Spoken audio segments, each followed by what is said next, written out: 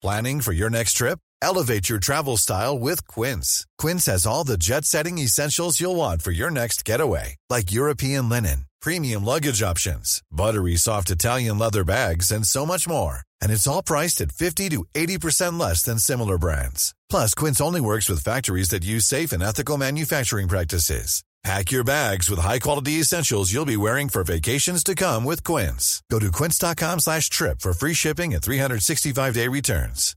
Here's a cool fact. A crocodile can't stick out its tongue.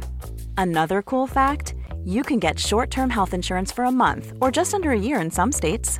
United Healthcare short-term insurance plans are designed for people who are between jobs, coming off their parents' plan, or turning a side hustle into a full-time gig. Underwritten by Golden Rule Insurance Company, they offer flexible, budget-friendly coverage with access to a nationwide network of doctors and hospitals. Get more cool facts about United Healthcare short-term plans at uh1.com. You ever think it's a little weird just how many lies and how much lying the average gamer puts up with? We're talking about an industry where fakery and bluster is king, where astronomical amounts of money back something as hard to quantify as the feel of shooting a gun or moving a character. It's staggering to be standing at the beginning of the 9th console generation, a time when the industry is more lucrative than ever for some and more instant fail for others, and then wonder how much crazier it can get. With some of gaming's biggest long-form issues now common talking points, I'm Scott from WhatCulture.com, and these are 8 lies the video game industry cannot stop telling. Number 8. Pre-order for exclusive content. Pre-ordering as a thing has absolutely ran the gamut of opinion over the years. From immortal conversations over whether you should ever pay for a game before you know what it is, you shouldn't, to deluxe bundles segmenting optional DLC like skins and weapons as broadband connections became standard, to the whole controversy over on-disc DLC. The latter saw EA and Capcom come under fire as consumers rallied under the notion that we're buying a physical disc, therefore anything on there should be accessible. With many titles going digital then, pre-orders as an entity didn't go anywhere, morphing into preloads, which can be awesome if they're available after a review, and yet we still have tons of exclusive items offered to butter you up. The reality of literally anything labeled as exclusive though, it just isn't. Either content will become available after that initial marketing window, or it'll get bundled into a Game of the Year version of the same title sold to you the following Christmas. Number 7. That any squad game is a worthwhile single-player experience. If there's one gameplay template currently doing the rounds, it's the squad shooter. A hybrid of late 2000s third-person action titles like Gears of War, the burst of co-op mechanics Left 4 Dead added to the mix, and the loot drive of Diablo 3, everything from The Division to Outriders, Avengers, Anthem, Back 4 Blood, Aliens, Fireteam Elite to Redfall has trailers of multiple main characters going up against hordes of enemies. Nothing against these games existing, of course, but it's become a go-to statement to point out that, hey, this game can totally be played single-player too. A throwaway line in marketing that still ensnares those who just don't want to play online squad shooters. The reality in every single case of these is that no game designed for group combat remotely works as a single-player experience. You can play a co-op game solo, but that's not the same as a single-player game. Health pools aren't balanced, enemy aggression and AI doesn't adapt, and if you go into that arbitrary down state, you're just stuck there with no one to revive you, forever reminded that the game is not meant to be played this way. Number 6. That anything with an online connection will work at launch. Yep, I can remember on one hand, even one finger, a multiplayer game that actually worked at midnight, whilst hundreds of thousands of players poured in. That game was Destiny. Bungie's 2014 shooter might have been all over the place, but if you wanted to dive in and do some PvP with your friends in the early hours of the morning, you totally could. For almost everything else though, the inevitable problem of server testing in-house versus the world's player base coming online tends to break the whole thing. Long match queues, server dips, it's always abundantly clear that server maintenance will follow, as most games can only be ready after developers have monitored traffic for a good few days or even a few weeks. Many titles are now striving for public betas, but again they're tied to pre-orders, hampered by even more stringent developer deadlines to allow for access, or they fundamentally might put you off a pre-order, so it's better for investors if we just wait till launch.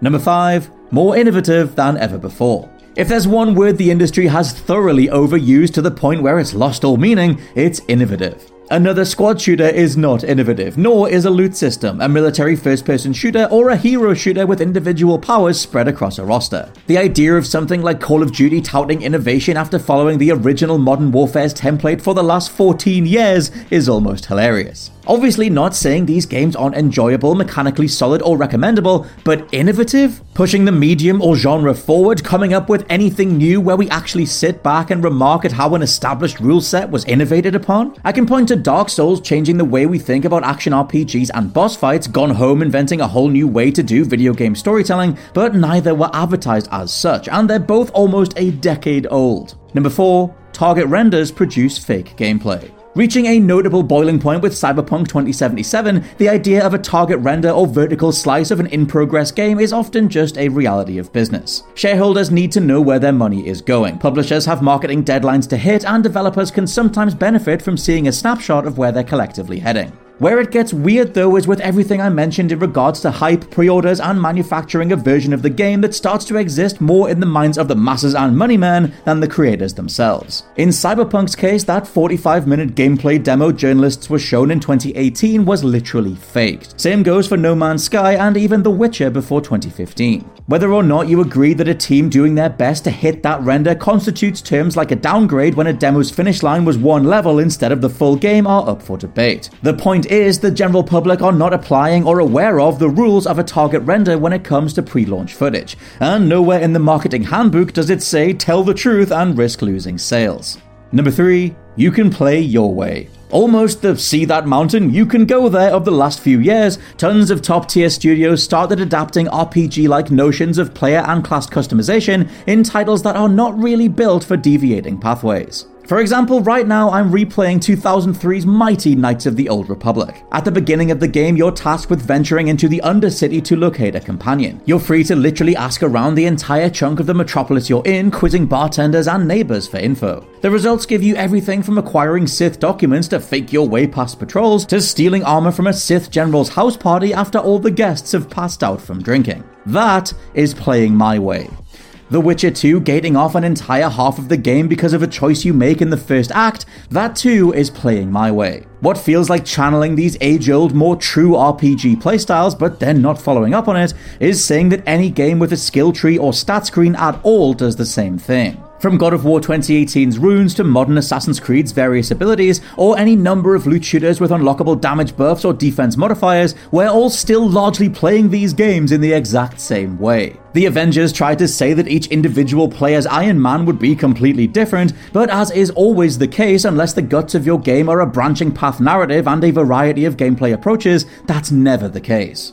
Number 2, almost any defense of microtransactions in full-price games. Microtransactions became the pre-order argument of the 2010s, and though there were some heinous pay-to-win implementations across the 8th generation, we have seen titles like Rocket League, Warframe, Fortnite, and more show that if you respect the consumer, there is a way to monetize an experience over time and largely keep it fair. In general, microtransactions came from both the idea of opening a blind box of content first used in EA's UEFA Champions League 2006-2007 and the notion of any initial price point not representing, let's say, 30 plus hours of game time. Why should something that you can play for literally hundreds of hours be the same price as a campaign you can blow through in 8? Is there any way that that figure can be adjusted? As various devs have weighed in over the years, including games writer Alana Pierce, that can be a more respectful way of thinking about it. Obviously, the reality of how things went boiled down to how many pieces of this game can we slice off and charge separately for, but it wasn't about fleecing the entire populace from day one, at least from those outside EA. Overall, though, the key terms are fairness and balance. The vast majority of titles that have a tail long enough to be monetized have repeatable mechanics and levels that could be offered up for free, segueing into a fair monetization system afterwards. The reality is that many titles still include remnants of the mobile gaming boom that reached its worst point in 2017, coming with a console-sized price tag now because of general expectations. Even with Battlefield 2042, we're getting a title that's multiplayer only with tons of cosmetic microtransactions that's still sold at full price. The Ultimate Edition is £110.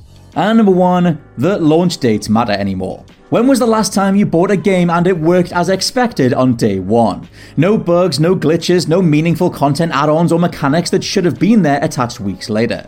When was the last time a developer's vision for a title dropped fully formed on day one and stayed that way? I can point to 2018's God of War, The Last of Us 2 and Red Dead Redemption 2, and that's about it. The overwhelming majority either use players as glorified test audiences, patching in gameplay tweaks or balance fixes weeks or months later, or a game is released in a genuinely unfinished state. It's got to the point now where we actively expect something to not be optimum on day one. We actively take to social media or speak to friends wondering if X element will get fixed in the next patch. It's a truly bizarre state for a medium to be in, and the single most jarring reality to come to grips with if you're new to gaming. Most titles go from being fixed post-launch to being completely overhauled. Even the term patch has gone from minor performance upticks across the 7th generation to Assassin's Creed Unity being completely replaced on Xbox One in 2014. Cyberpunk 2077 is still in active development a year after launch, and No Man's Sky overhauled itself and released multiple sequels worth of content back into the same game. Launch dates, early access, a crowdfunded prototype, save for the biggest studios on the planet, they can often be the same thing. Planning for your next trip? Elevate your travel style with Quince. Quince has all the jet-setting essentials you'll want for your next getaway, like European linen, premium luggage options, buttery soft Italian leather bags, and so much more. And is all priced at 50 to 80% less than similar brands. Plus, Quince only works with factories that use safe and ethical manufacturing practices.